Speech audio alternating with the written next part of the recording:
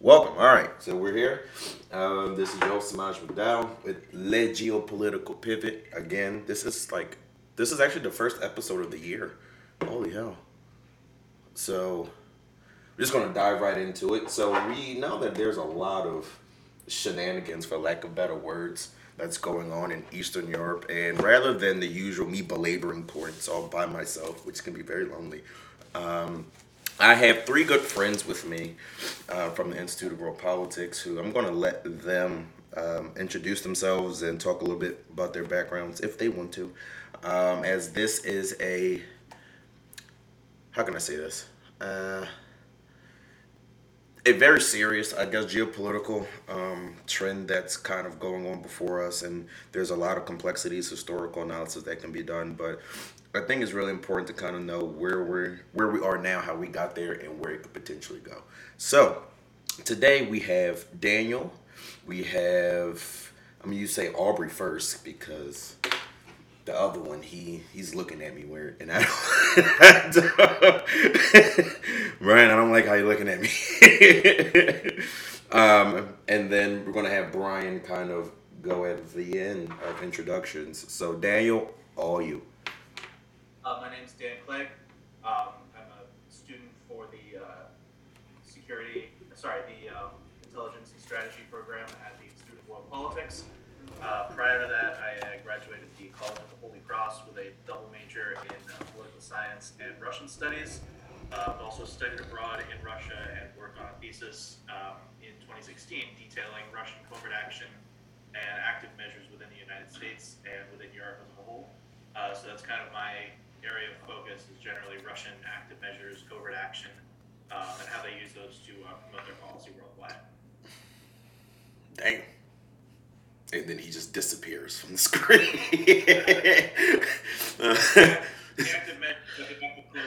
That was the active measure right there. He was just like boom and gone. You can't see our face for too long. Right. Yeah, it's fine. It's okay. Aubrey, you're next. Hi everyone, I'm Aubrey.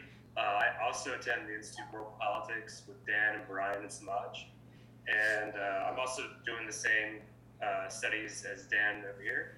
And so I attended Virginia Commonwealth University, and I have 2 degrees, and one in Homeland Security, the other in history. Really how I got interested in Russia is just through taking Russian history courses, and I ended up taking a full year of Russian on my last year of my undergrad. And I sort of kept up with it after then, but I more so have just enjoyed looking at the background of Russia through a historical lens, and it's really guided me to become more so of a, I guess, chiseled Russia analyst throughout just my years looking at different issues. And yeah, that's pretty much what I got. Очень хорошо. Очень хорошо. And then, oh yeah, see. And then now you, Brian. That's for last. All right. See, look, if you're not first, well, no, Ricky Bobby said if you're not first, you're last. Go ahead, Brian. Floor is yours. Anyway, all right. My name's Brian Reedus. I study also at IWP in the same studies that Aubrey and Daniel Clegg are in. I have a bachelor's in international relations at Kane University in New Jersey. I would say any experience I have is I used to work with Museum of Russian Icons in Massachusetts, where I used to help with a few of their research projects, generally, especially with Russia and its past history. And right now, for what I'm trying to do is I'm trying to learn more about Russia's grand strategy and being able to understand its motives for what policies it puts abroad and why it does the operations that it does, albeit cyber, covert, or even just overt military actions. So I'd say, yeah, that's my background. All right. You have 3 Russian fanatics here. Well, we love that. Oh yeah. So here we are, in 2022, and just over the recent days, just a lot of things that are just unraveling quickly. Between continual Russian military conventional buildup Ukrainian border, but also the prioritizing of asymmetric warfare, not just by Vladimir Putin himself, but also his right hand guy Valery Gerasimov, at least since 2008 with the Georgian War. So really, this is pretty much going to be an open discussion on really how we got here. Now, granted, it'll take many episodes to talk about the history between Russia and Ukraine. Like, that's a whole podcast in itself. But just opening up to anyone, where would you think the best point in Russian-Ukrainian history that could really highlight, or I guess people could start to look at to see where we are now? Would it be under Joseph Stalin, where you had the massive famine? Would it be the gifting of Crimea to Ukraine? Would it be even before then, I guess? I think in order to really sort of understand the sort of dueling perspectives here, and understand where Russia is coming from, you kind of have to go back even further to Kiev and Rus, where Kiev was actually the original capital of what at the time was known as Rus, of the Russian territories. And so for a lot of Russians, they don't see Ukraine as a sovereign country. They see it as an extension of their own historical geopolitical holdings. Gotcha. And then, of course, for the Ukrainians, I mean, any one of the things that you mentioned is a pretty good understanding of the Ukrainian perspective on Russia. It's that every time Ukraine has not been given control over their own fate and their own territory, a whole lot of Ukrainians have died. Yeah. Yes. Do we know? I mean, estimates as far as like how many people died under how many Ukrainians died under Stalin's famine? Is there like ballpark 5 million, 10 million, 20 million? Do we know it for, I guess, in particularly? Because I do know it was a man-made famine, and it was the whole lot more, right? Yeah. And it was. They say it started around 1932. Estimates put it at about 3.9 to 4 million. Oh, Jesus. Yeah, definitely not exactly a run-of-the-mill genocide. That's a pretty big one. Right. It's not a casual genocide at all. Yeah. What were you gonna say, Aubrey? Just piggybacking off of what Dan was saying, because Brian and I talked about this last week. We were talking about just the name Ukraine. It means, at least in the Slavic languages, it means border region. Mm-hmm. And in the Russian psyche, like, Ukraine has always been theirs. And they see it as a way to, and at least the way that I'm interpreting it, as they see it as just theirs to reclaim. Mm-hmm. That's how I've sort of viewed it. Mm-hmm.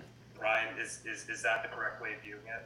Yeah, so, I remember that conversation. We had this conversation. I remember I gave him another example of the Falklands War in the 80s, where people were wondering why is Argentina invading these small islands in the South Atlantic that seem to have no strategic or any resources to speak of. The reason why for that was because Argentina, for every Argentinian, I would say since birth, they have been taught in schools and through their culture that those islands were theirs. And that was their sovereign territory, and they viewed the English presence on there, no matter how long ago it started, as a violation and as an invasion or colonization.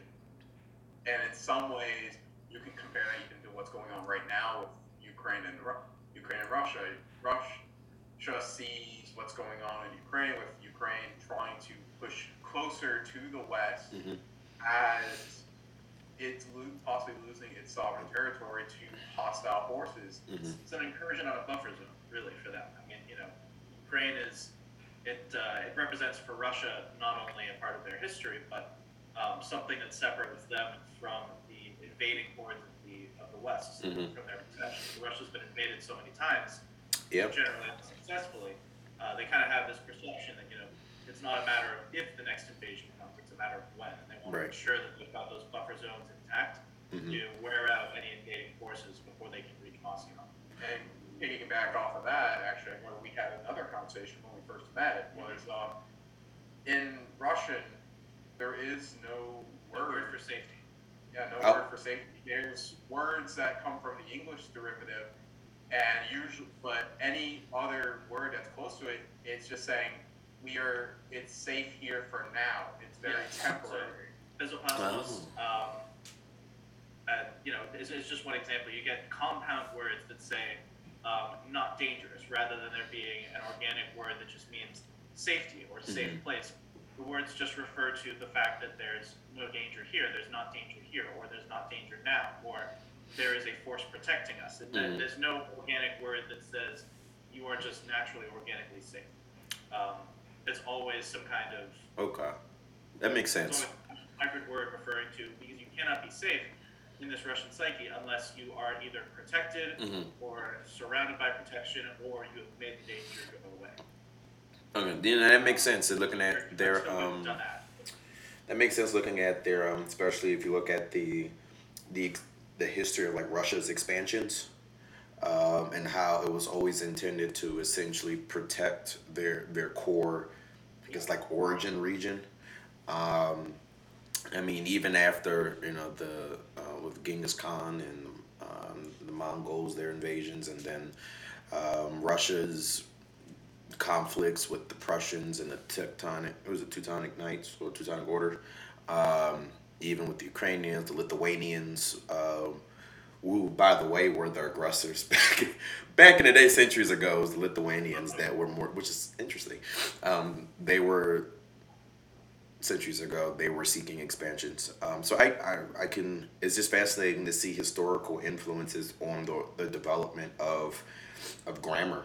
Really, where you stated that they don't have a word for safe, because I mean I guess their geopolitical mindset, Russians, or at least Russian politicians and policymakers, they don't feel safe.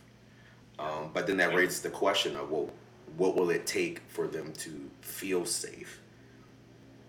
Yeah, I think that's something that even those policymakers don't necessarily know. I think the only thing that they do kind of realize, insofar as that's concerned, and of course, so much of that policy is dependent on the whims of Vladimir Putin himself. And Vladimir Putin he's two really significant things geopolitically. The first one is 5'7", and the second one is Hey, I'm 5'7". Us short kings are showing you how to do it. You're a striking and a firm 5'7". Vladimir Putin Thank you. is more of a anyway. Yeah, but really, that second point, they're running out of time. Most Russians alive today who are active politically, who are voting, who are doing activism, who are participating in the military, most of them were not alive when the Soviet Union was around. The average Russian male lifespan is roughly 55 to 65. The women tend to live much longer, but the men tend to die relatively young. That's right around the age Putin is right now. And he's probably going to be fine because he's got access to really good medical care if he needs it. But his base is going to support him based on an idealized view of the Soviet past. They are rapidly aging into obscurity. And so Putin's running out of time to regain those lost Soviet territories and to identify that as a birthright of Russia. As long as you can maintain the societal image that this is something that's necessary, that helps. But the more younger Russians there are getting involved in politics, getting involved in the military, getting involved in the intelligence field, the more difficult it's going to be for him to maintain that control. And he's getting older too. He can't do this forever. Although I'm certain he's going to do it for about as long as he can. But he's probably going to end up killing over his own office at some point. But he's going to do his best because for him, I think he's not going to be able to go quietly into that good night. He is not going to be able to leave that office because I think he knows that if he is not at the helm of Russia, then his life and the life of everyone who has supported him up to this point is going to be in real danger of whoever comes next. Yeah. That actually reminds me, there was some record I saw. This was from Casting Report of how right now the actually Putin's popularity numbers have actually been decreasing. It's Right.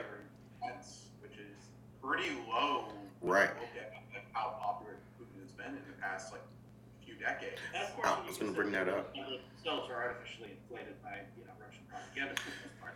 Yes, this is true. However, what Brian brought up is a very good point that looking at his popularity, from the opinion polls, it has taken a large dip. When you've seen his polls when early 2000s, where like Putin was the man. Like he was literally I mean, he still is technically like the kingmaker in Russian politics, where he was untouchable, and he proved that when he ran as an independent. Like it doesn't matter who I run as or what I run as. I've essentially molded the modern Russian society since '99. I don't need the United Russia Party. You need me. Um, We can't even really talk too much about his domestic political power without talking about Vladislav Surkov. right, right, right. But I think it's also interesting though with Putin. Similar in a way to American presidents, where sometimes the opinion polls of their popularity is what can be heavily determined by the levels of success in foreign policy and defense, especially for the Russians. If you look at the geographic makeup of the European continent, from the Ural Mountains to at least Berlin, it's just flat. And so it's interesting where it seems like for the Russians, their Achilles heel is that Eurasian plain.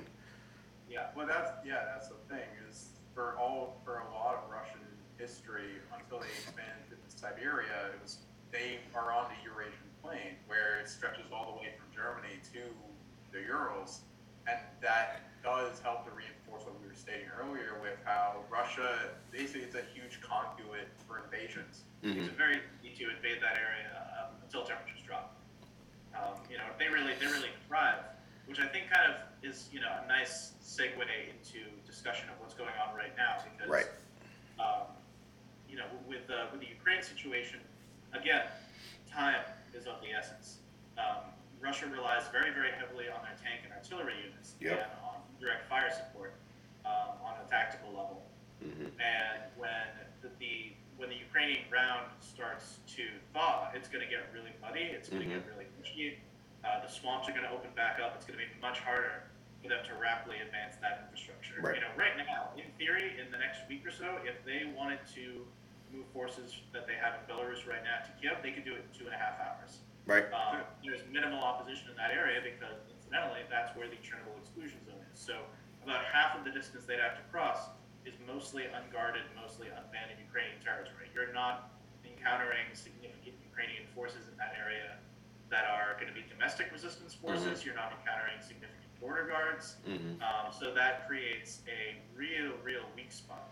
There's something I actually want to add with that involving Belarus too, is because there's been a lot. For anyone who's been looking on social media, albeit Twitter or TikTok, Facebook, whatever, TikTok is news nowadays, man. What has been happening within the past week? There's been a lot of videos popping on Twitter and TikTok of Russian troop trains not going through Russia specifically, but going into Belarus. Yeah. As well as even parking lots being used for military vehicles and convoys going through highways. And a lot of them are being documented specifically like about 18, 20, 40 kilometers from the Ukrainian border with Belarus specifically. That's something that sounds interesting, especially because when you think about Belarus and Lukashenko for the longest time, if you remember any of the news reports from 2014 onward, generally supported Ukraine and even supports some Western measures. I remember that. Hasn't switched, and I feel like that has to do with protests that happened in 2020. Right. I agree. And to go off of what Daniel was talking about as far as the tactical maneuvering, Putin also deployed Tochka ballistic missiles as well that could easily hit Kiev. This isn't just like, and then a few days ago, Russia and Belarus has started to conduct a military exercise, and then a few days later, Russia, China, and Iran are doing military exercises as well in the northern Indian Ocean, and in some cases, they call it for um, like anti-piracy, etc. Like 150 warships out now. Right, and I'm like, that's a lot of piracy that you're. A lot. That's That's a third of their fleet right there. no, literally. We were gonna say, Aubrey. I was reading just before this, like before our podcast here. I was reading an article from the Guardian, and it was about this lone Ukrainian soldier. He's at least 26 miles away from the border right now with Russia, and he's saying that he can hear just tanks just constantly rumbling off day in, day out, and this is like just at least over 25 miles away from where he's at.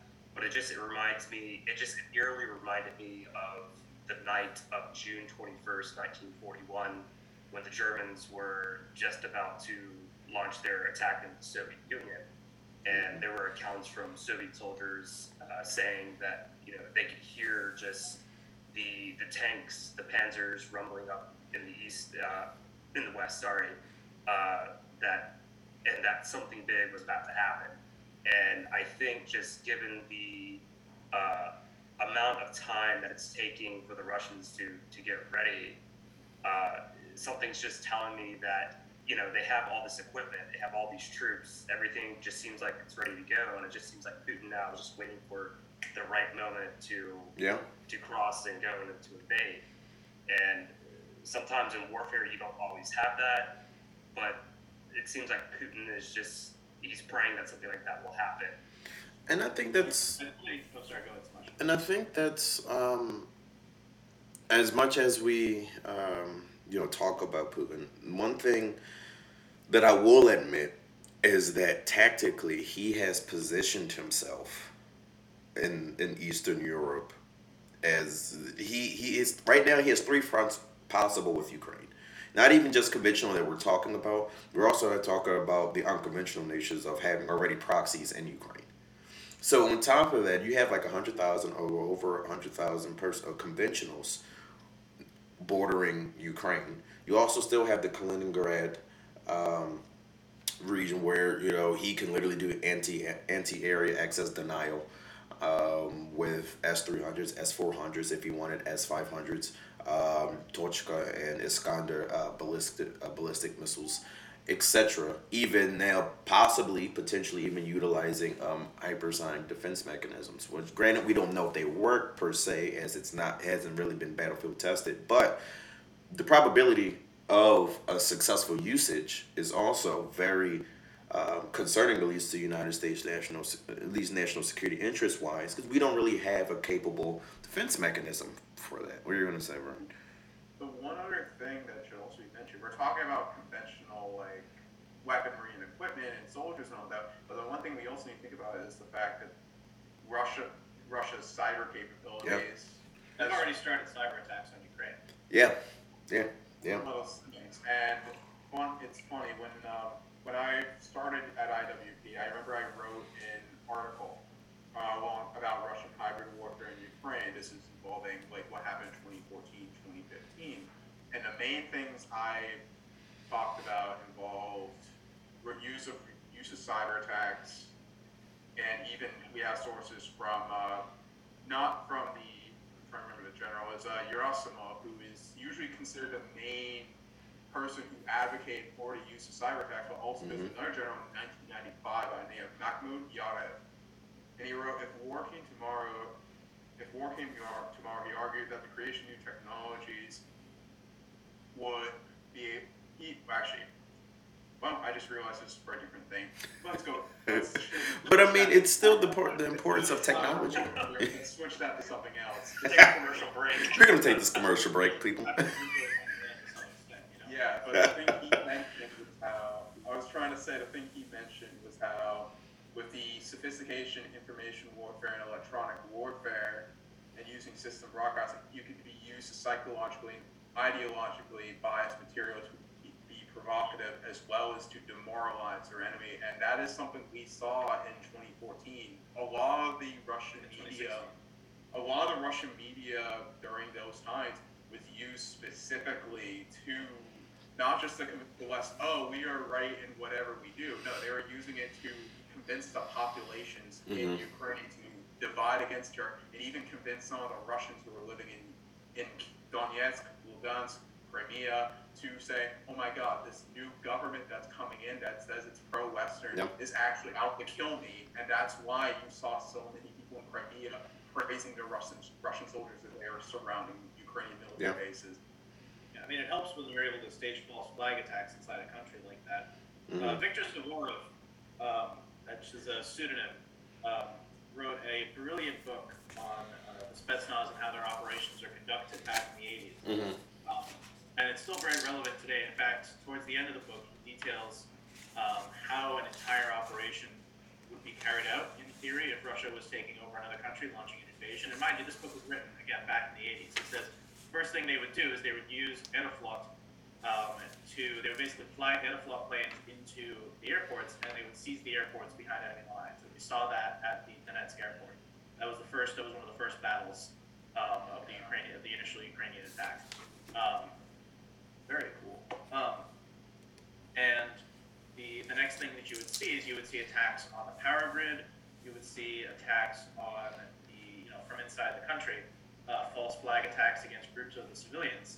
And one thing that he actually did mention in there that I found fascinating was, specifically if they were launching, the example he was given was an attack against the United States. One thing they would do is they would try to take over several broadcast stations, and they would fly a drone. Mind you, the 80s that we're talking about this, they would fly an explosive drone into the White House, and then use one of those cable channels to report that the U.S. president had been killed and the vice president was taking over.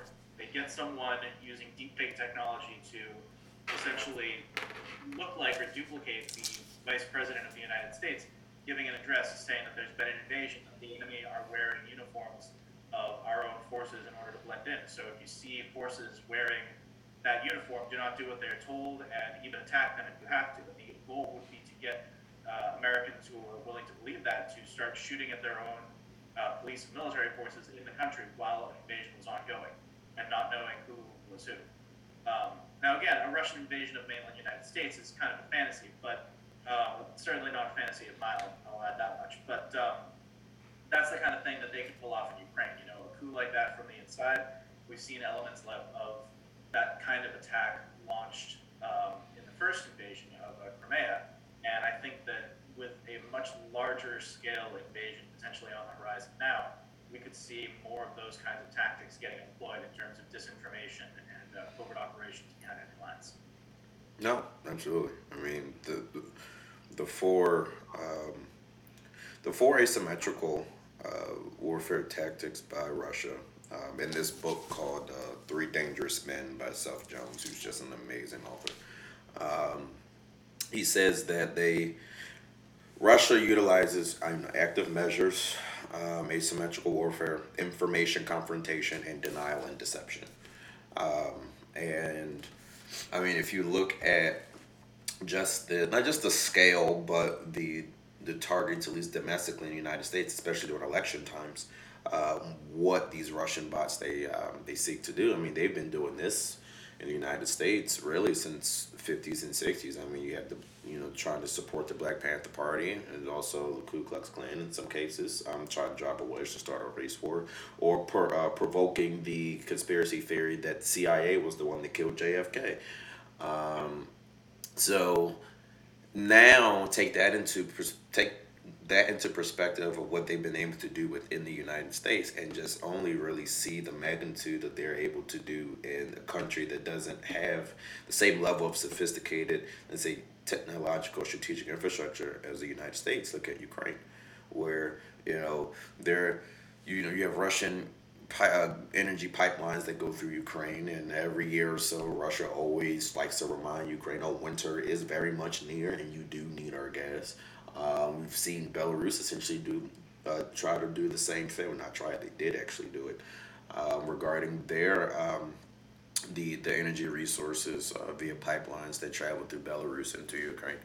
I think another thing that we also have to talk about is, well, just how far Putin could essentially go with an invasion in Ukraine, being as though Ukraine is not part of NATO. They're also not really part of the European Union, so it really comes up to the willing, voluntary, I guess, obligations of European countries as well as the United States to really defend Ukraine.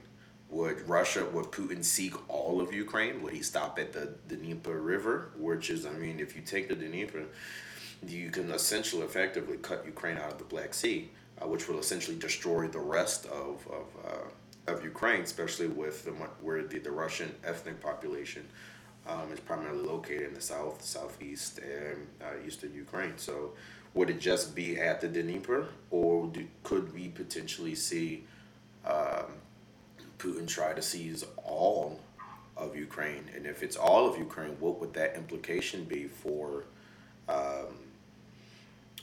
Europe? I mean, if you take that into consideration, who's to say that, Erdogan won't say, oh, well, you did this to Ukraine, I would try it for northern Syria. Or you see China's like, oh, you took Ukraine, that's going to further embolden us with Taiwan, et cetera, et cetera, et cetera, et cetera. Well, I was going to say that's probably the main question that's going on right now. People are wondering, how far is Russia willing to go? Are they just going to go to the Dnieper with taking over eastern parts of southern Ukraine? They're going to take the entire thing, either to annex it, which in my view is highly doubtful, or to just do regime change, or are they just going to give a bunch of territory to its puppets, Lugansk and Donetsk? That's I guess is the main question. And as for if they are willing to do it, I think based on the situation now, it seems like they have a chance they can. You have recently Germany saying that they don't want Estonia sending military equipment to Ukraine, and the U.S. in the beginning of this entire thing, they said they weren't going to send in combat troops, which I'm guessing is still holding true right now. So a lot of signs are saying that the West isn't going to do that much except for just sending a few arms. The only slightly good sign we have seen is the UK sent 30 SAS troops, which sounds like they could be for training, but for all we know, they probably to evacuate the embassy. That's where they get out their people. I mean, the U.S. has already evacuated non-essential personnel from their embassy and women and children, and they're starting that Monday. The Russians have pulled women and children out of their own embassy in Kiev. They've actually pulled out non-essential personnel starting last week, while reassuring everybody that they weren't doing that for any particular reason. And everyone knows, or everyone who knows Russia knows, when they say we're doing snap exercises or we're doing special military exercises with an ally, that can very quickly turn into a collaborative military operation, pretty much at the whim of the president saying green light. Right. I mean, yesterday, NATO rejected Russia's security demands to withdraw NATO troops from Bulgaria and Romania. And, we also, with the whole thing that happened in Kazakhstan. Okay, now hear me out about that one, okay? I personally think, this is just me, and I don't care if people say I'm wrong. I have a gut feeling, and I'm pretty sure this is right, okay? I personally think that Putin manufactured an artificial hotspot in Kazakhstan with increasing of energy prices to demonstrate the capabilities of the CTSO within a matter of 3 days. In a matter of 3 days, you're telling me that over 1,000 people were arrested and 182 people were killed. There was this announcement, there was this Kazakh force that was going against the CTSO. They only made one post, and then they're all gone. And then at the same time, we also saw videos of Putin sending massive equipment from the Far East to the West at the same time the CTSO fiasco was going on. Really? Over energy prices? And who dictates energy prices, especially when it comes to that area, especially when we're dealing with gas pipelines, natural gas pipelines, the Eurasian Economic Union, CTSO, former Soviet spaces? I I'm wondering about that myself because I even remember hearing. Well, I feel like that's a possibility, but also I was hearing a bunch of other rumors during the time of the protests that there was also a bit of a power struggle between the former leader of Kazakhstan because a lot of his people were in power. Nazarbayev? Yeah. Nazarbayev and then Tokayev, I think his name is, the new one. I think so. President. Mm-hmm. There was some type of power struggle going on around the same time when the protests were going on, and right when those protests happened, the new president was able to get rid of all of Nazarbayev's people. Mm-hmm. That's the thing I remember hearing.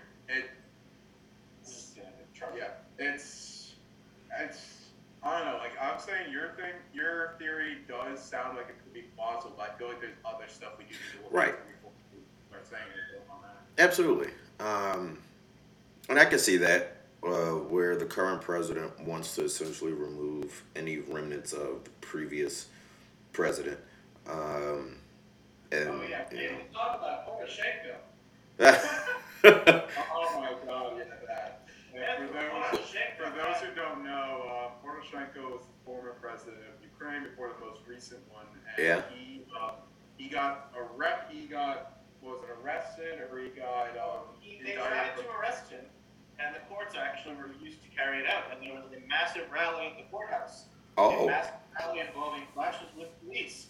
What an interesting thing to have happen. We know how Russia loves when there's these massive outbreaks of political support for pro-Russian candidates in countries. But that's the thing, though. Poroshenko was not a pro-Russian candidate. At least when he was president, he wasn't considered a pro-Russian candidate. That's the one thing. The one thing that is interesting, though, is the thing he's accused of is supplying arms to the rebels as president, which creates the question, was he trying to continue the conflict when he was president for his own ends and means? Possible question. But I mean, as we've seen under Putin capitalizes effectively off of these explosions of hotspots around Russia. Yeah, I mean, if he was actually providing that aid, that would suggest that he was potentially a Russian asset of some kind, which means the timing around all this of him being potentially jailed, of Russia potentially moving in and attempting to, the idea of one president throwing another president in jail in a democratic society is something that we should do more often. No, I'm kidding.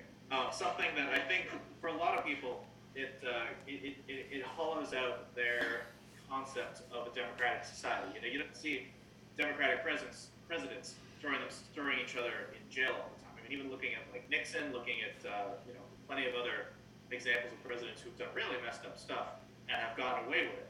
Though I'm sure there are plenty of more recent examples that we don't necessarily need to address in this podcast. But the fact that Zelensky's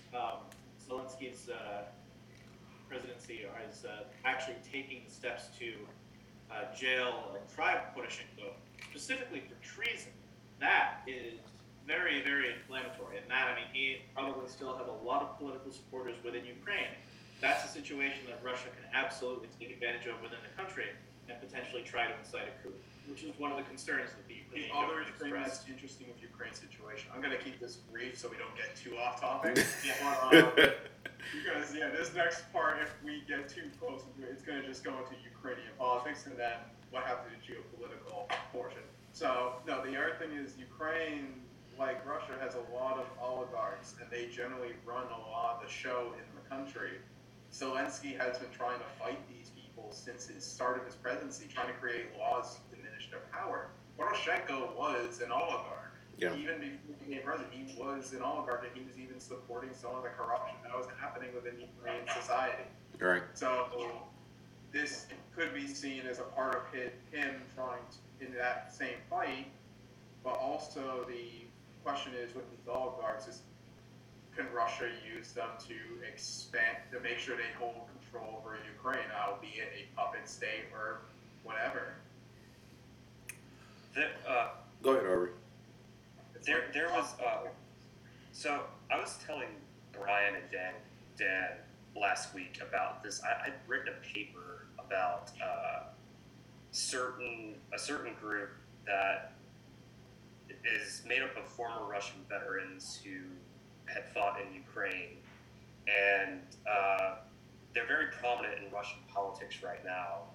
And I know that we're kind of speculating about how exactly this war will take off, but one of the things that I found out is that they like to target, civilians in these false flag attacks that, have been popping up in the news lately. And last year in April, Ukrainian intelligence had foiled one of the plots from this group, and the plan was to essentially have members of the group dress in Ukrainian BDUs, attack civilians in the village of Debaltseve, and not only civilians but also rebel militants who were on religious holiday. And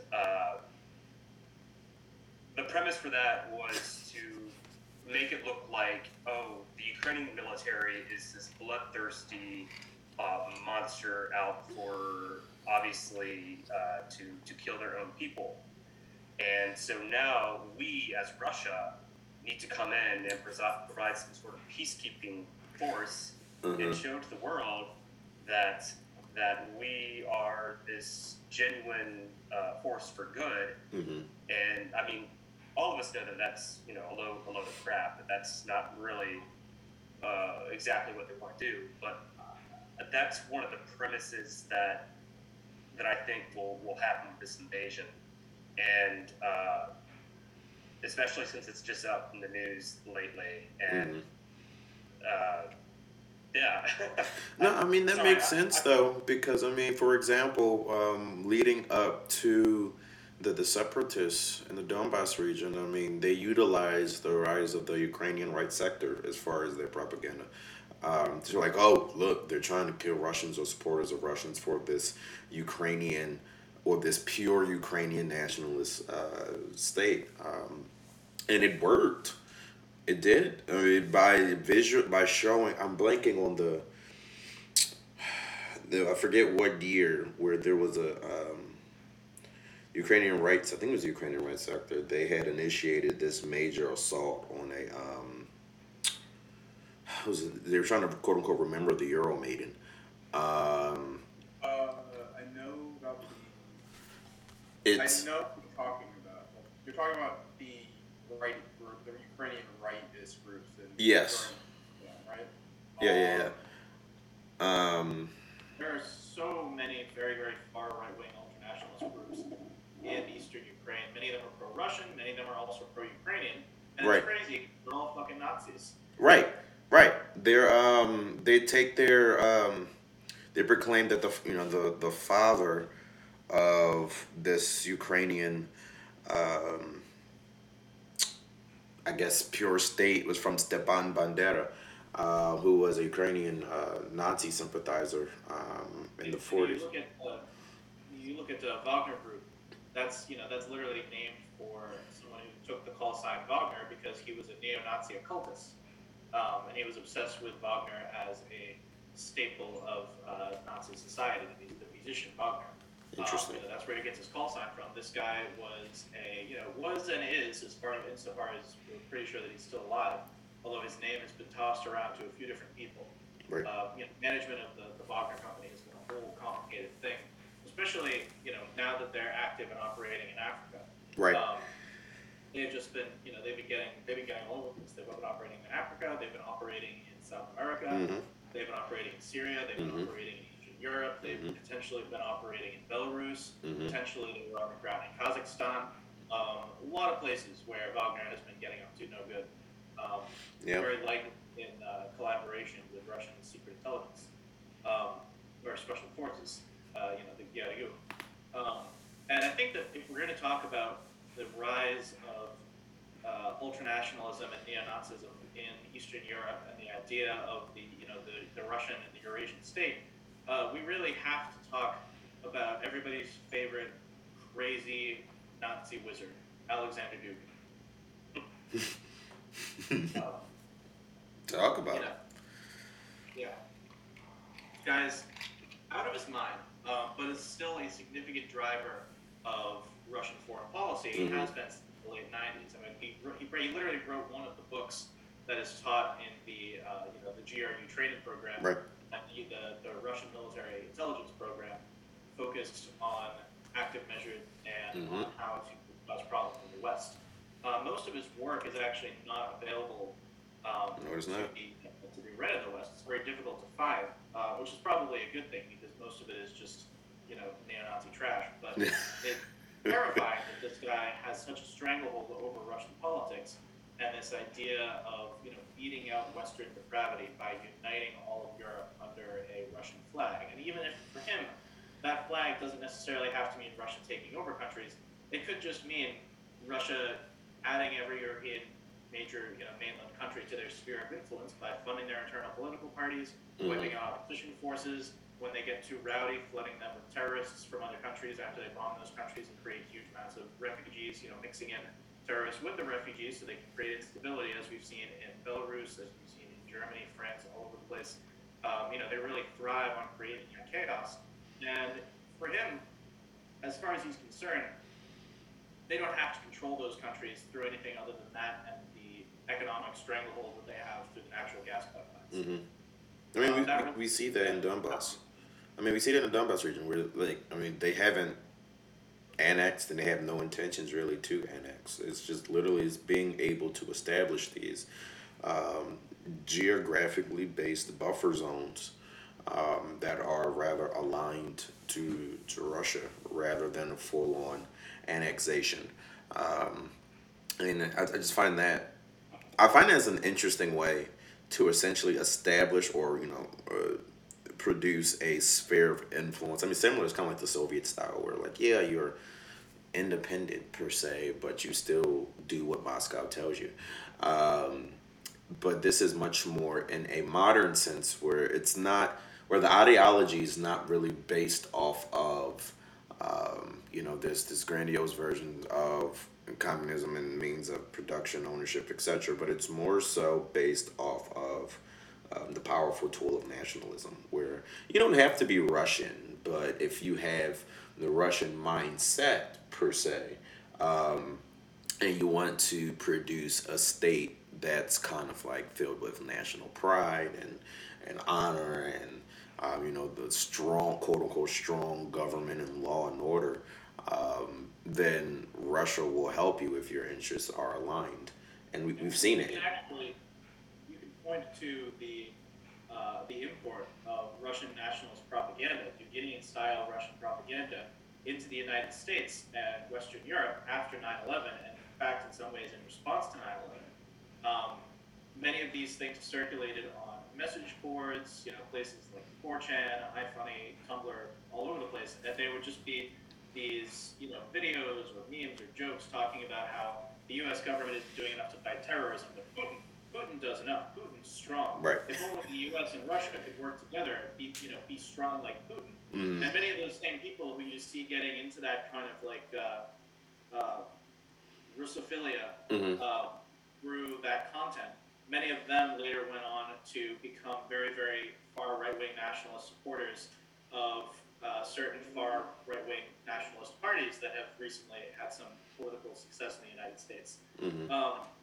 And in operations that wound up being directly connected back to Russian intelligence. So when people talk about, what happened in the United States in 2016, a lot of people talk about, the influence on social media going back 3 years. I don't want to do that. I don't want to talk about what they were typing in 2014 or 2013. I want to talk about what they were typing in 2006, in 2008.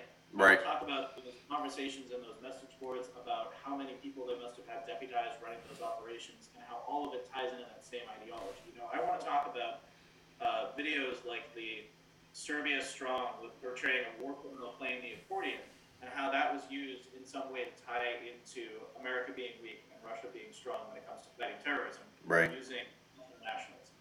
Well, funny thing with that idea is, you can look at some of the operations that Russia is doing right now with Ukraine, even what they did in 2014 in Ukraine. There's evidence that they did it in Georgia in 2008. And obviously, a lot of these operations also were done during the Cold War. Heck, even some people try to claim that they learned it from the Mongols, just the Mongols did without all the technology. Like some people claim that a lot of the tactics that Russia does are the same that the Mongols did for disinformation campaign when they went through Eurasia. Differences is the means to achieve those objectives. It's easy to forget that Russia's had one of the oldest continuing intelligence organizations on European soil. I mean, yes, they've gone under different names, but they have had an organized, legitimate international and domestic police and intelligence force since roughly the 1500s. I was going to say, we're like Peter the Great. It started under Ivan the Terrible. Okay. And they called him Ivan the Terrible because he had these secret police that would drag people out of their homes if they were oppositional to the government. Keeping up a nice Russian tradition. Yeah. Christmas trees and everything. Good. Oh my goodness, But no, I mean, I blame the Mongols for the Russian mentality. That's who I am blaming. But I mean, I don't know. It's like when we look at how everything is unfolding, like as Aubrey brought up earlier, like we've seen this before,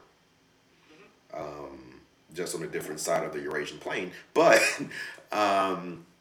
This is just part two, bigger, badder, and uncut. literally. Go ahead, Aubrey. And I find it ironic, like the guy you mentioned who was training the GRU, and he's this big this political figure in Russia, and he's very far right. And then, over in Ukraine in 2014, with all the disinformation that was happening before the invasion, and the Russian side was just talking about like how there are Nazis on the Western side, just waiting to like pounce into Russia, and it just scared everybody. Yeah. So I can actually speak to that exact phenomenon specifically, and I'd love to address that because it's fascinating.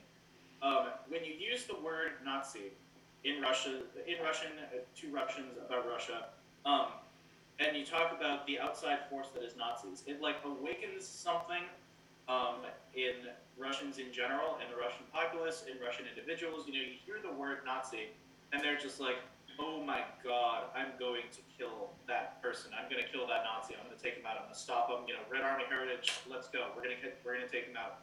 And that's great. Very cool to be that empowered against Nazis. And then a lot of the time, though, you also go to a lot of the same young Russian men who express that sentiment of like, yeah, we're going to get those Nazis. We're going to kill those Nazis. And you say, hey, so where does it get a geopolitical state to you? And they say, well, of course, everyone would be all white. Everyone would look like me. We would get rid of, people who were Jewish. We'd get rid of people who were Romani. They don't say Romani. They use a much more nasty term about that. They start saying all kinds of slurs.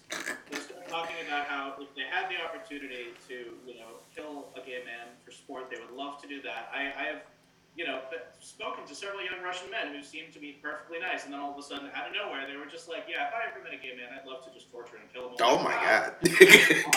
Oh, Jesus. The worst part is I actually thought I was on a date with one of these guys when that conversation started, so I found out that something very wrong in our communication almost immediately. Oh, wow. So, yeah, but that's like very common sentiment among a lot of young Russian men. Mm-hmm. It's this kind of like hyper-masculine, this need to create this perfect Russian state. That's Putin for you. He is the man. He is the man of man. Like he is. The long story short, Aubrey, is they're not calling themselves Nazis, and they want to fight and kill the Nazis, but they're more than willing to embrace the idea. A lot of it ends up getting tied into this kind of older Slavic style paganism, which there's a specific Slavic pagan belief system which has been associated with a lot of neo-Nazi and far right-wing groups in Russia that have become very ethno-nationalist lately. And it's this kind of growing trend in the Russian underground. Yeah. Very spooky. It's funny because I think about, back in 2013, during the year like that, in 2014, I was looking at all of those crazy news reports, and specifically I was looking at Russian news outlets, and specifically RT, Russia Today. And I remember the biggest difference if you look the Western media to the Russian media was the Western media would say, "Oh, look at these like brave and freedom-loving protesters being beaten down by evil policemen," and then you look at the Russians media and they'd say, "Oh, look at these neo-Nazi fascists attacking these brave and courageous policemen that are trying to impose order." Like, I just imagine, I mean, especially with all the articles, they would always see neo-Nazis. Oh yeah, They would never say. They know the power that is, behind that. And to be fair, to some extent, they weren't wrong. There were a lot of Ukrainian neo-Nazis who were very against the Russian government, and their perception was like, oh, we're going to be the true. And this is really ironic because everyone involved was like a young Eastern European man. They're like, yeah, we're going to make sure that those dirty Russian Slavs aren't able to come and take our beautiful, pure Ukrainian country. And it's like, sir, I hate to break it to you, but I don't want to say this. Like, you're not that different. None of us are. We're all like a big happy family living on Earth. But really, you two are it's close. It's really close, man. So, you find it funny just like how, obviously there were a lot of neo-Nazi groups that were a part of Euromaidan. In fact, even to the point that the Ukrainian government, even after the Euromaidan protests, had to crack down on these groups in Western Ukraine. Yeah. Mm-hmm. But what I find funny is Azov Battalion is a great example. But obviously, Azov Battalion, it's a battalion that's in Eastern Ukraine out fighting against the Donbass militias. Mm-hmm. Great example. A terrible example of a terrible group who should not be getting any more military funding. Cough, cough, Capitol Hill, if you can hear me. They probably will hear me. Funny how, like I said, the Russian media specifically, they were focusing in on these groups. They weren't paying attention to the groups that were moderates or anything like that. They were specifically looking at the neo-Nazi groups that were in the country. Oh, you're talking about also like what happened in the Middle East when we said that we were going to assist moderate Muslims. I've never heard what a moderate Muslim was in a day of my life until I heard that statement. I'm like, oh, I didn't know that. Okay, and then they turned out to be ISIS. So it's tough when you're trying to take any sort of any kind of religious group or political group and say like, oh, this is a moderate version of that group. It's like, okay, what does that mean? Why are we connecting religion and politics here? Like, we shouldn't be doing that. Like, you shouldn't be saying we're going to take this religious group and we are going to run the country with it, because when you're basing your entire government system off of the idea that there's someone up there who's just telling you the right things to do, you're putting power into the hands of a small number of people who are incredibly excited about having that power and cannot wait to abuse it to the fullest extent allowed. And let me tell you, they do not care about what the sins of that religion are as soon as they find out what $100 million looks like in cash. They're looking at that. Come on, Daniel. You would love that opportunity if you could if you just get a call like, hey, my guy, you're a moderate, and you're so much of a moderate, we're going to give you so much money and assistance to help you create this state, and you're like, yes. What I would love more than anything else, and I'm saying this, at mild risk of falling out of a window, very unfortunately. Oh, God. Slipping on some linoleum. And these be on the first floor once that happens. I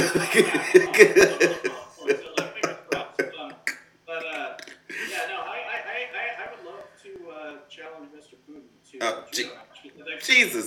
You trying to get me thrown out of a window, Dave? Okay. Is about as garbage as I've ever seen out of maybe a blue belt at best. I was a brown belt in judo when I quit. I've been doing it for about a decade, and his judo looks like he took 6 months of it and then just spent the rest of his life with everyone else telling him, yeah, sure, Mr. Putin, your technique is great. He's worse than that Detroit urban survival training. Oh, don't. I was watching videos on that. It sounds like what people talk about with Stalin when he's about to begin a speech and everyone claps, and whoever stopped first is the one taken out of the meeting hall. Yeah, well, it's not that far off. This is why I would be the one that would sit in the back if I was ever in a Stalin meeting. Oh, yeah. So I have a question for you guys, and I'll answer this myself as we go around. I would love to hear, if you were a policymaker right now, I'm assuming none of you are secretly a policymaker. No. If you were a policymaker right now who had the opportunity to ask the intelligence community for a piece of intelligence on the Ukraine situation that you don't have right now, like a specific actionable piece of intelligence, what would you request? What would you ask them to look into? What would you ask? Ooh, that's a good one. Oh. Let me refill my glass for that one. That's a. Aubrey, you want to go first? You go first. Or go ahead, Aubrey. You go first. Oh, Put you on the spot. man. Come on. Man, Brian, why you look so mad? Like, why? Brian, can you go first? Brian just looks so mad in the background. Like, why you so mad, Brian? Why are you so? I'm not trying to look mad. He I need looks. some time to think about this. He's like so deep in the thought. He's just like, if I just. That's a hard one. I think my main concern to figure out for intelligence is what exactly. I would want to say specifically what like covert ops are already being done in Ukraine, or at least what they're saying on their media, like what they're trying to spin on it, because we give a hint of what they're planning. Just based on past experience, I'd have to say like the same. I want actionable intelligence on just these clandestine groups that are moving around and what their actions are, what type of like weaponry are they fielding, if they have any explosives, like what are they doing inside of the country currently. That's what would be my number one thing. I would want information on the Donbass region. Quite frankly, I personally feel that the Crimea and Belarus entry points are smoke and mirrors. You can build up and build up and build up in Belarus and Crimea, so you can focus your attention on there. When literally my main invading force could literally could either go through the Donbass and get to the Dnieper, or I'm guessing if Putin will continue his ploy with asymmetrical warfare, push the Donbass region, that militias to initiate the offset of the invasion for plausible deniability, and have Russian forces essentially reinforce those Donbass militias to the Dnieper, and based off of Ukrainian or Western retaliations to that, then the Belarusian front or the Crimean front could be opened at a moment's notice. So I think that we're paying attention too much to the conventional buildups, as our Western mindset in war is still on that Clausewitz mentality when it comes to the usage of conventional weapons in the conduct of war, where Russia, especially after Gerasimov, but historically speaking, understanding their love for disinformation, asymmetrical warfare, where it's much more in line, in my opinion, towards that of like an art of war, where it's mixed with brutality. But I think that because we look at asymmetrical warfare as being beneath the threshold of conventional violence, we don't know how to react or respond to it, which is why we're so clustered right now. We're like, oh, let's just keep on sending military equipment. You could send as much, it never works. Yeah, sanctions.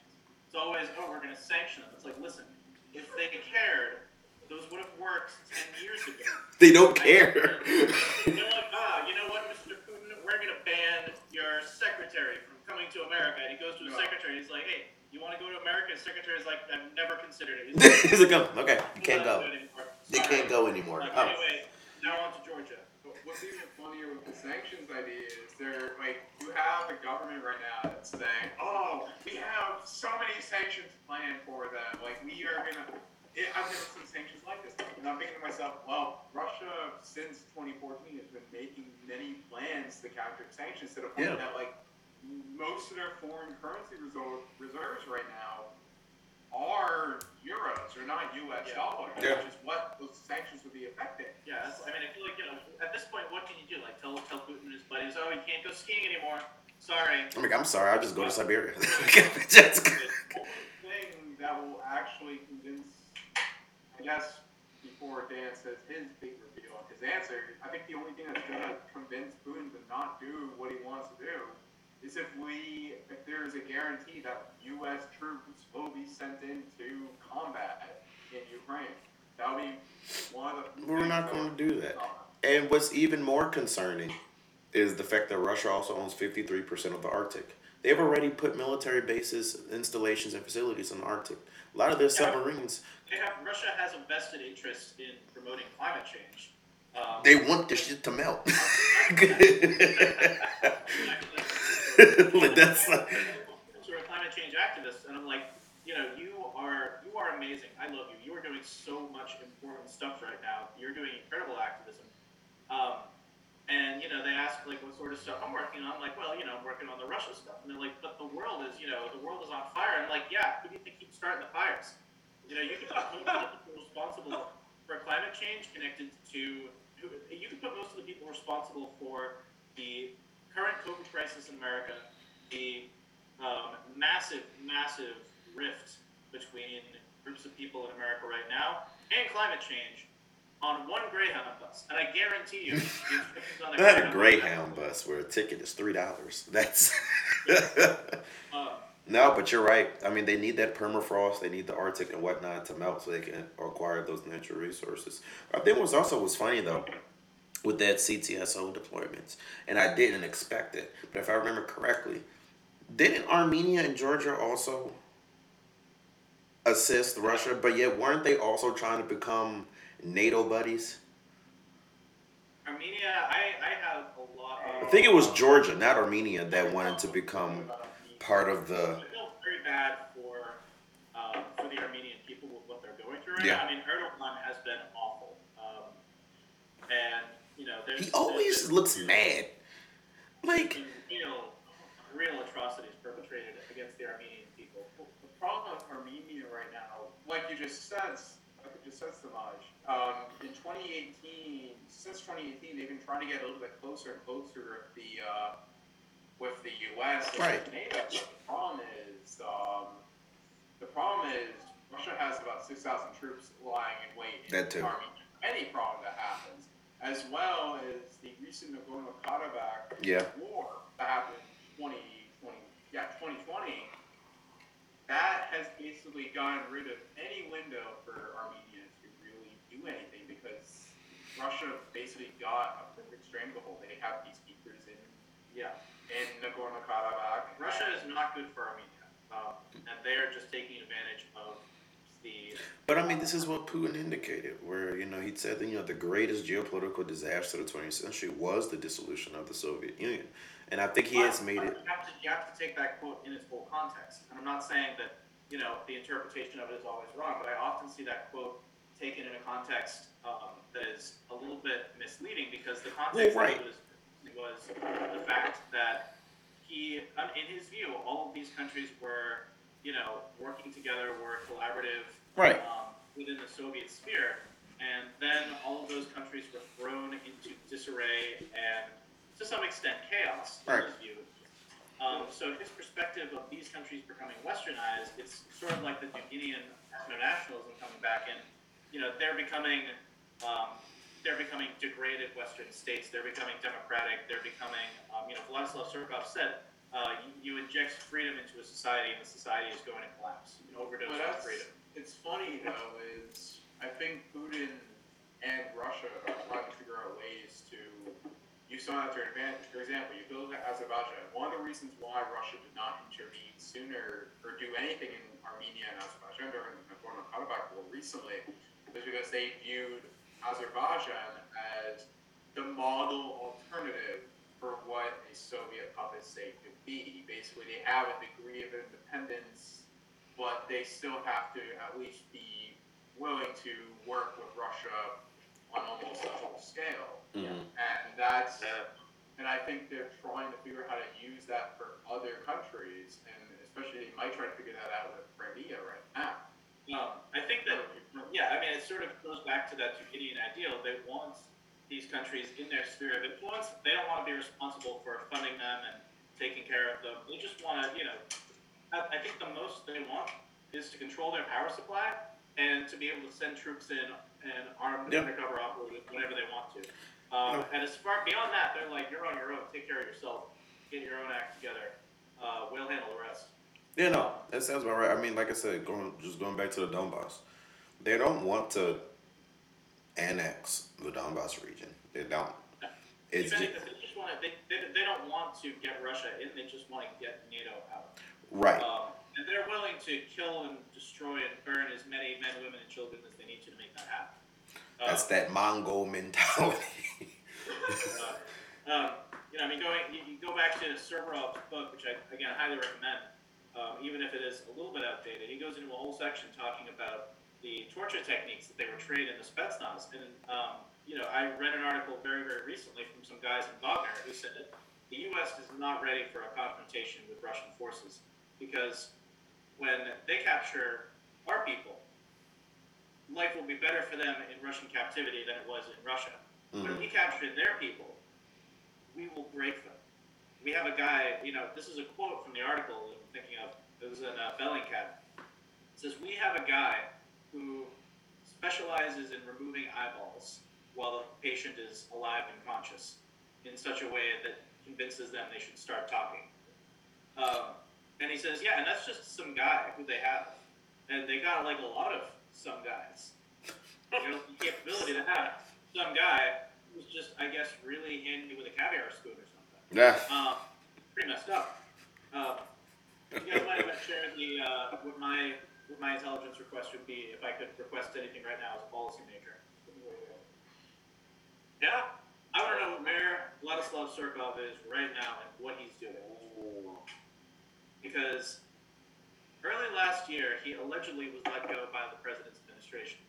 Now, if you recall, historically, every single time Vladislav Surkov has been let go by the president's administration in the past, the media reported on it by saying, oh, the Grey Cardinal's gone. The guy who, ran Putinism is suddenly out the window. He's gone away. He's no longer in the picture. He's taken a short vacation. In some cases, he's taken a holiday with the president of Chechnya. In other cases, he's done other activities. And then he's come back in and been put in charge of something else, very, very secretive, that did not get revealed to the West until usually a couple of years later. A great example is the first time he was ousted in 2012. The next time he came into power, he was put in charge of figuring out the Ukraine situation. And some insider sources have actually suggested that he was the one who pushed Vladimir Putin initially to invade Ukraine during a sort of hectic, frenzied, late-night exchange that they had. He sort of pushed, like, you have to go into Crimea, you have to take it now. So there is a significant body of evidence that Surkov has been behind Ukrainian incursions in the past, and that he, if you look at the Surkov emails that were leaked thanks to a significant hack a couple of years ago, they revealed that he was very, very heavily driving and overseeing the Ukrainian operation. And much of what he was doing, in fact, was saying, okay, this guy who's leading our own rebel force is not doing the work anymore, so have somebody kill him, and we'll put somebody else in. They'd assassinate their own guys in order to make sure that they kept them loyal, which doesn't make sense unless, I guess, you're on the ground. But Surkov, he, once he sort of, created the United Russia Party, once he worked with Putin to make him the Putin that he is today from a political standpoint, because before that he was pretty much just a KGB desk job with a little bit of experience running the Red Brigade terror groups. He turned him into a celebrity, a political figure, a powerhouse. That wasn't Putin, that was Surkovism. And he created controlled democracy within their country. And then he exported it to, roughly 37 European countries and the United States.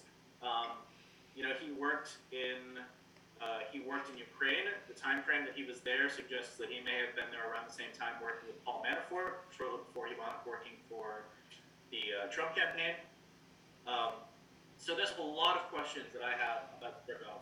What he's doing now, why he has just disappeared. And, he's young. He's still, politically active, politically viable.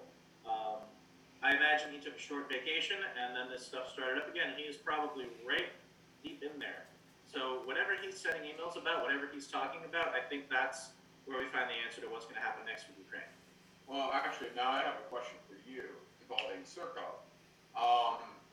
For when, as we talked earlier, when Putin finally kicks the bucket, do you think he would be the successor, or do you think someone else would be the successor? Shoigu! Surkov is too close to he likes being a great cardinal. Sergei Shoigu is who I got my bets on. Sorry? I'm going with Shoigu, the current. Shoigu is beloved by the people. He has that advantage. But the problem with Shoigu is the whole, military general thing. So what we could genuinely be looking at towards the end of Putin's regime is potential for because Putin, I don't think Putin would pick Shoigu. I think that Shoigu will pick himself. And I was about to say that. Shoigu don't need Putin. Somebody else and say, this is going to be my successor. And then suddenly, you have the entire political infrastructure of Russia internally, secretly crumbling, because half of them are saying, I was relying on Putin to protect me. If he's stepping down, who's going to protect me now? From international sanctions, from international problems, who's going to protect my wealth, who's going to protect me, who's going to provide security forces so I don't get murdered by my own countrymen when they find out the things that I put them through, justifiably. Justifiably meaning the politician getting murdered, not justifiably that he's put them through. Just to clarify. Shoigu, I think, would pick himself. Surkov, I think, would wait back and see who is winning and then join their side. That's always been his tactic. He allegedly, some individuals have claimed that he has training from the special services dating back to the 70s and 80s. And then he spent some time in the Moscow Theater School. And I don't know how familiar you guys are with how close the theater in Moscow specifically. It's a very interesting thing because the theater in Moscow specifically does tie in a lot to Russian politics in ways that are a little bit complicated, I think, for Westerners, including myself, to fully grasp and understand.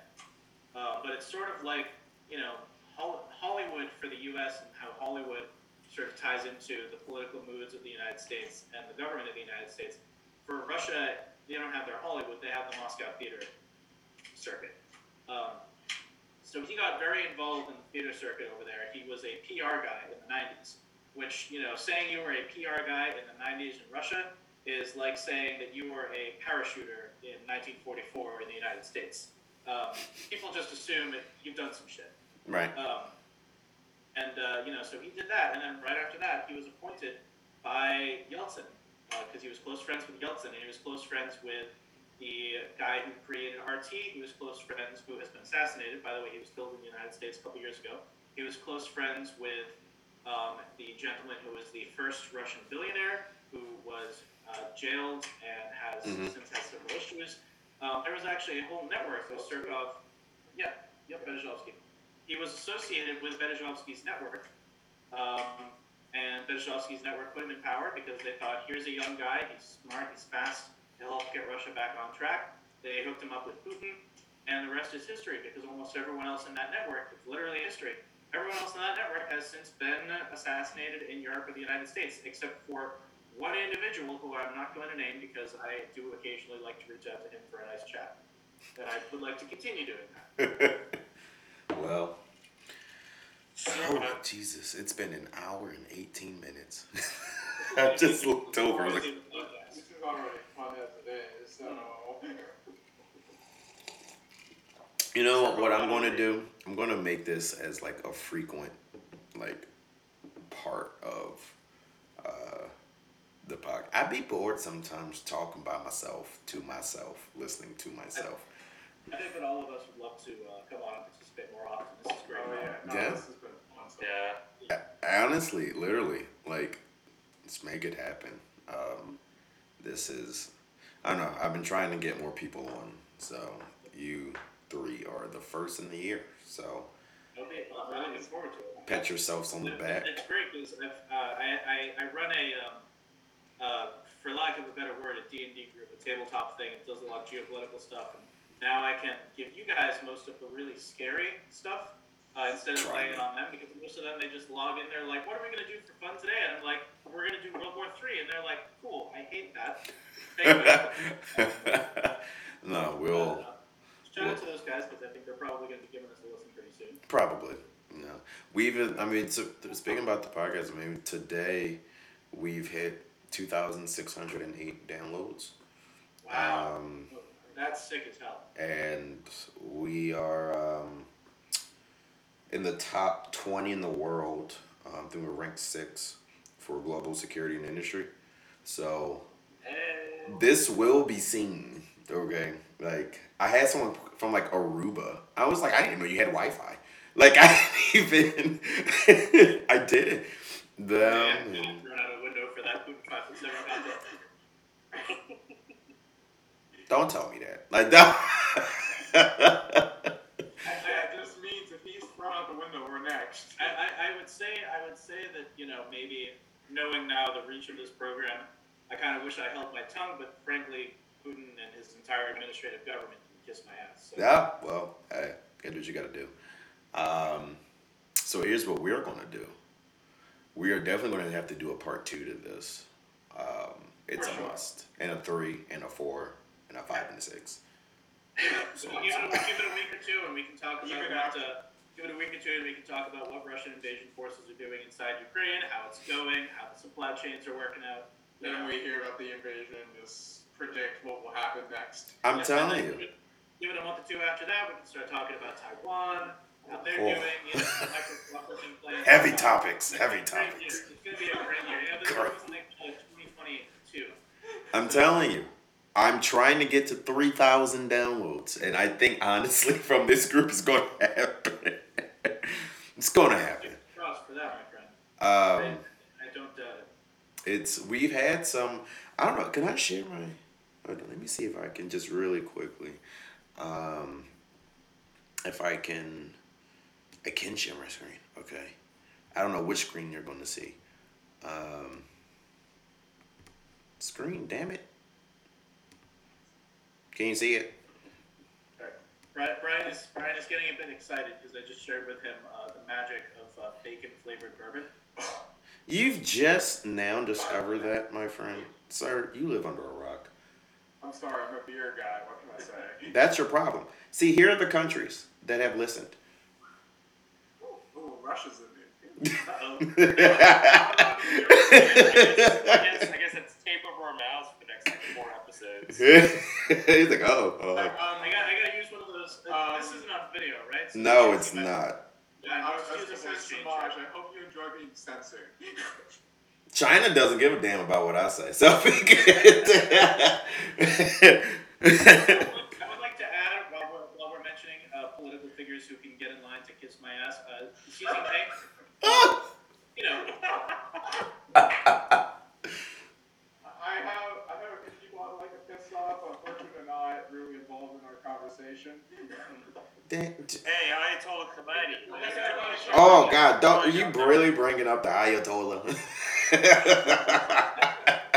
Once he hears his name, I mean, I have 3 downloads from Iran, so he's one of them. I'm pretty sure that he's.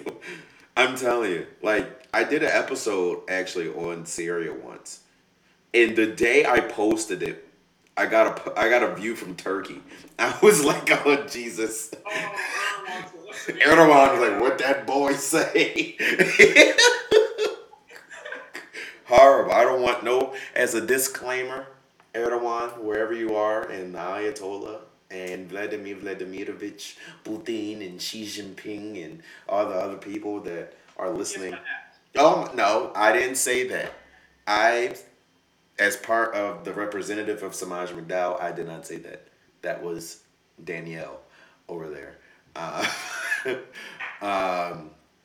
But yeah, no, we're definitely going to do this again. Just let me know y'all's schedules and then we can get together. This was fun. This will literally be, it's like, I'm not gonna call this like World War Putin anymore. Cause this is just went from like talking about Russia and Ukraine towards just like overall, like, I don't even know. Like, I have to figure out what to call this because this is. If you need some help with the name, I'm happy to oblige. I wrote a paper recently talking about how human intelligence can evolve for the Generation Z, and I called it Tik-Tok, Tinder, Soldier, Spy. So TikTok really is news, but yeah, no, I would need names for this. But I got you. With that being said, I'm going to end it here, and we will definitely do a part 2 and 10 and 32, and everything in between.